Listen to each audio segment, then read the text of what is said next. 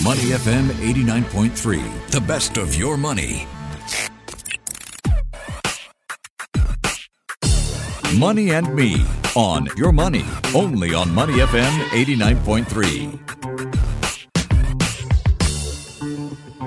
Welcome to Money and Me, the post-Halloween edition. There is no shortage of reasons for investors to be spooked around this time of year.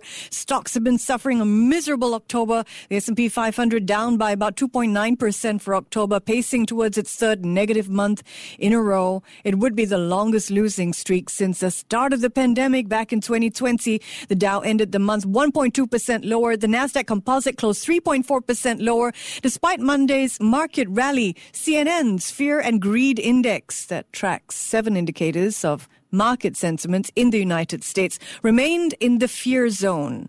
But now that we're on to the last 2 months of this year, are there any things in particular that is creeping out investors? We turn our attention to the AI space as well after news of an open AI early backer is sending out signals that are spooking investors about most AI startups are most overvalued and will most fail to make money. Breaking it all down for us this morning is Arun Pai from the investments team at Monks Hill Ventures. Good morning, Arun. Halloween just behind us, Arun. What is spooking you about markets today? Where do I begin? Well, let's see. Maybe categorizing this into 2 parts, right? Macro and micro. On the macro side, while inflation is not as bad as it was beginning of the year, it's still a lot higher than what central bank chiefs are feeling as their comfort zone level, right? So that's something that I think investors have to be wary of. Number 2, U.S.-China trade wars. I think we've been speaking about that on your show for the last, 2-3 years. Yeah. And I was actually just checking the presidential odds of who's going to win the U.S. elections next year. And what do you know? Trump is in the lead. So this is not going to go anywhere. This is not going to go away anytime soon, right? And last but not least, on a more sad note, the geopolitical risk, right? I mean, there are 2 major hotspots. I was reading the news on how yesterday was one of the worst incursions by Russia on a whole number of different Ukrainian villages. And obviously, we have the disaster that's ongoing in the whole Israel versus Hamas Palestinian war situation over there. So that's mostly on the negative side. On the micro side, things are not looking that bleak. I think some sectors are obviously coming off the nice tailwinds that they received during the COVID times with the whole many companies spending a lot of money on digitization. We saw software companies, especially like SaaS companies, multiples increasing substantially with a lot of revenue growth. But overall, so that's a positive side. Overall valuation, I don't think they're at nosebleed levels just yet.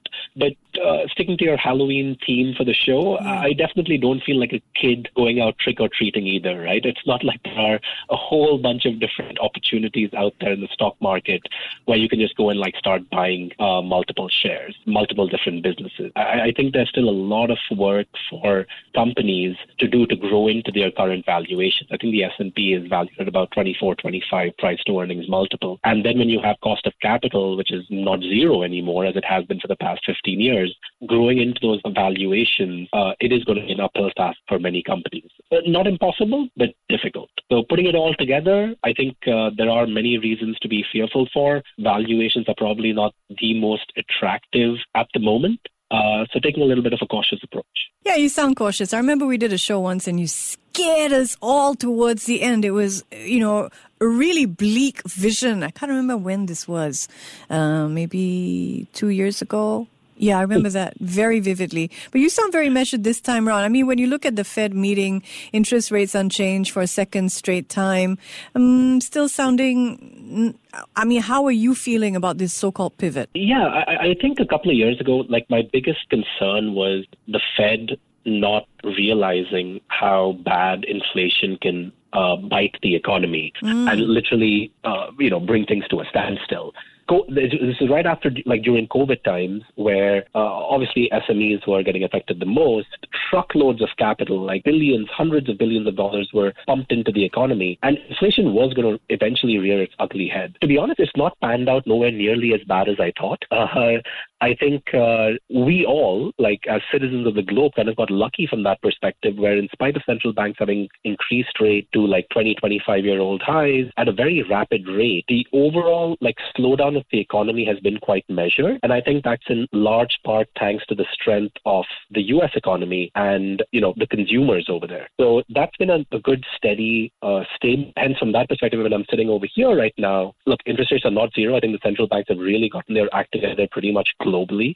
They've ensured that we're not going to let inflation get out of control, which would have been the doomsday scenario. Stagflation doesn't seem to be on the horizon. There is still underlying. Yesterday, the Fed kept interest rates on pause yet again, and they came out with this statement where, look, while we are concerned about the economic growth, I'm paraphrasing obviously, while we are concerned about the U.S., the underlying economic growth, it's not something that's like flashing red sirens just yet. So in a more cautious approach right now, waiting to see what more data points come out. I don't think it's crazy attractive valuations where I'll be going in like 100% into stock. But at the same time, there are, various dark gray clouds in the horizon, I would say. So taking a more cautious approach would be the fair way to put it. Interesting.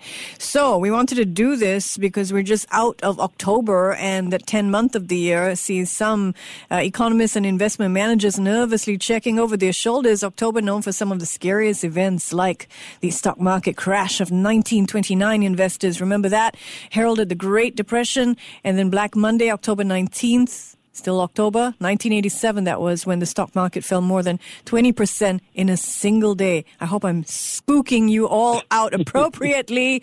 So October 2023 didn't quite live up to those expectations, right? It was just, another month. And thank God for that, right? I mean, we really don't want our portfolios down 20% in a single day right towards the end of the year with Christmas coming up. But, Fair point. So what are the greatest things what are the greatest risks, I suppose, in the market as you see now? I feel the biggest risk, in my opinion, is like twofold. One is if inflation, while it seems to have kind of petered down to anywhere between the 3 to 4% like headline mark. The big concern is, given these geopolitical risks, given the US-China trade war, if supply chains keep getting dislocated, the underlying cost of production of goods continuously increase, and inflation starts rearing its ugly head again, right? I think that's the biggest risk, because at that point of time, central banks across the globe will have no choice but to really slam down on the brakes, which basically means increasing interest rates substantially higher. And this will take us back to like what, Volcker did back in the Fed in like the 70s, 80s, 90s, where interest rates had to like literally go up into like double digits. That I think would be the absolute doomsday scenario, right? Again, to be very clear, I don't think that that's going to happen. There are no data points that are substantiating that just yet. But look, we are living in very uncertain times at the moment, right? So from a pure putting on my risk hat purely, I think that's something that can really cripple the economy. Other than that, I think things are going relatively quite stable. I mean, some companies are doing well. You can see, of all the earnings reports that have been coming out, be it from big tech, sure, they might not be gangbuster earnings like what we saw during COVID times, but they are still very healthy. Some industries kind of went through a peak. I mean, EVs especially, we've seen a decent, healthy correction in that space. Things had gotten a bit out of control, I felt. Growth rates have slowed down. Valuations have come off. So overall, relatively cautious, yet in the long run, optimistic, I would say. All right. I'm still going to try to poke apocalyptic Arun and hope he comes out at some point. And if there is a topic that brings out the, sense of doom, it is, what will AI bring us, utopia or dystopia? And what is a venture capitalist pick? Well, Vinod Khosla is an AI early backer, and he's known for his investments in the field. And he was speaking to a newspaper at a recent tech conference. And while everybody is frothing of, excited about the AI success story, he says it is an overvalued sector, and that most venture investments will lose money when we look at investing in AI. Do you agree, Arun? Let me put it this way, right? I don't want to go against Vinod Khosla, obviously. But I think setting the stage for your listeners about what venture capital is important, right? Okay. So venture capital is very, very different from like value investing or traditional equity investing, primarily because the power law it plays a very strong role in how our returns are dictated. What do I mean by the power law? It means that basically most of your return of your fund will basically come from a very, very few select winners. Especially in early stage investing. I mean, there are rough average statistics out there, which basically says of like 10 companies that are invested in by an early stage venture capital fund, there'll be one company out of that, so literally like 10%, give or take, will hopefully be your big outlier, which means it'll return anywhere between like 2 to 3 to 4 times the return of the fund, by the way, not just the return on the underlying company investment, but it'll be the return of the fund. 3 or 4 will hopefully kind of give your money back. So any amount of money that you've deployed into the capital, into the startup, you literally just get it back. And like 5 or 6 companies will literally go bankrupt. That's the risk that we as venture capitalists are hoping to underwrite. So returns are basically heavily skewed towards identifying that one winner. And like while that plays a massive role in venture capital, there's this really interesting podcast called Acquired, in which Charlie Munger just spoke. And Charlie Munger obviously being Warren's right-hand man. And he came up with this statistic that most of Berkshire Hathaway's returns have come from under 10 investment decisions. Now just imagine that. Right? The guy, I think, is going to turn 100 years old in like 2 months. So he's gone through about like 70, 75, 80 years of investing. And basically what he's saying is, and then most of his time was spent with Berkshire, right, with Warren. And he's basically saying that they have, I mean, of all the intellect, of all the smarts and brilliance and blah, blah, blah of these two guys, and the world's greatest investors, they've literally made, on average, one good investment decision every 7 or 8 years, which has led to 99% of the returns of Berkshire. Even in the public market space, if you're taking a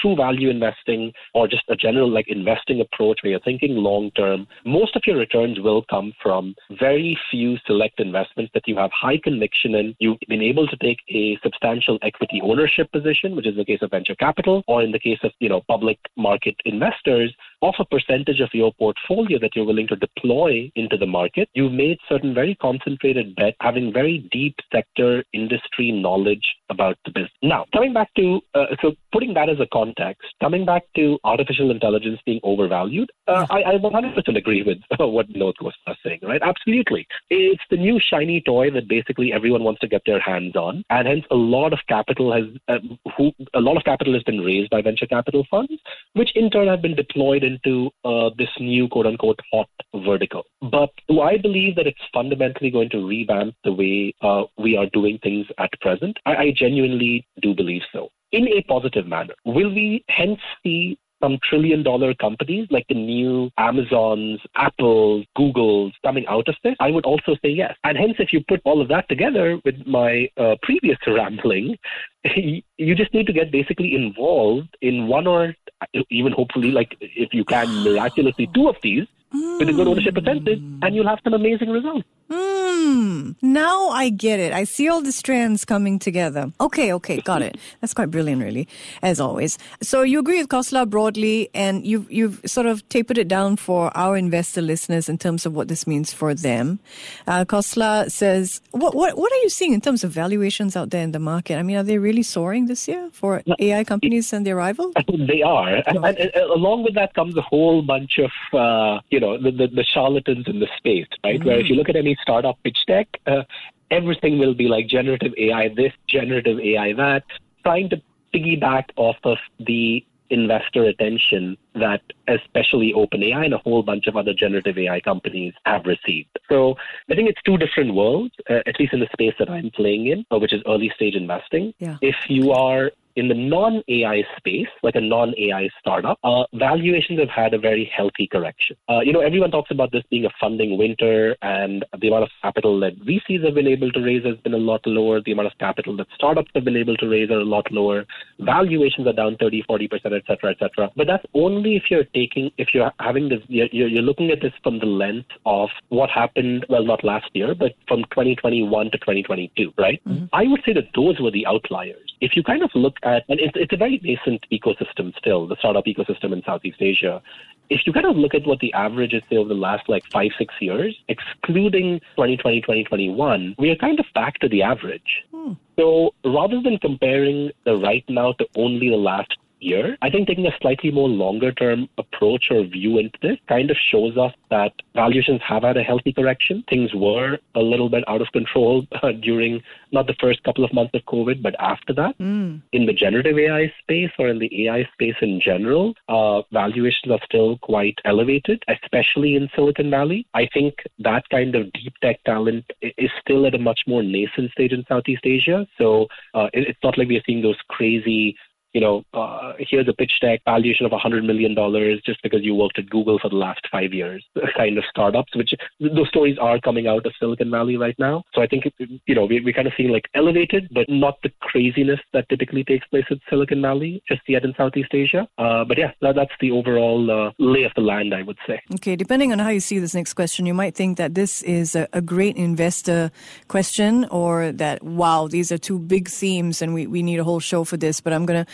try it anyway. Do you see a parallel between this year's AI hype, Arun, and last year's flurry of cryptocurrency investment-related activity? No. You know my views on crypto and that underlying technology, Michelle.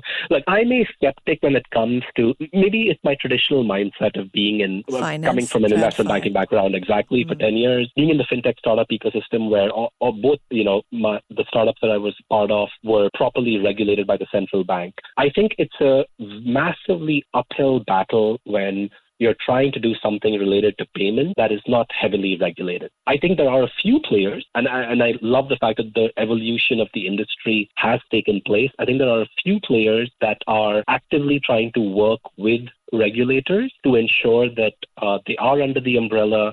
It's, the underlying technology or infrastructure is not just a conduit for nefarious activities, and anyone can Google any of this, and there's a whole bunch of characters that are loving the use of Bitcoin and other cryptocurrencies to illegally transfer money out of countries. Are there some certain relevant, interesting, and good use cases? Potentially. So as an optimist, as a tech optimist, I genuinely hope the industry will evolve and mature, work with central banks a lot more closely, work with regulators a lot more closely to ensure that their solution can truly be distributed to the masses in a legal manner, so that's in the crypto space. Right. On the AI space, as I was saying previously, I don't think this is just a feature. I genuinely feel that there will be a fundamental change in the way we do things. We are extremely early, right? It is still very, very early days. There will be a whole bunch of crashes. The media will, put these up in headlines saying, XYZ startup, XYZ company raised $100 million, has gone bankrupt.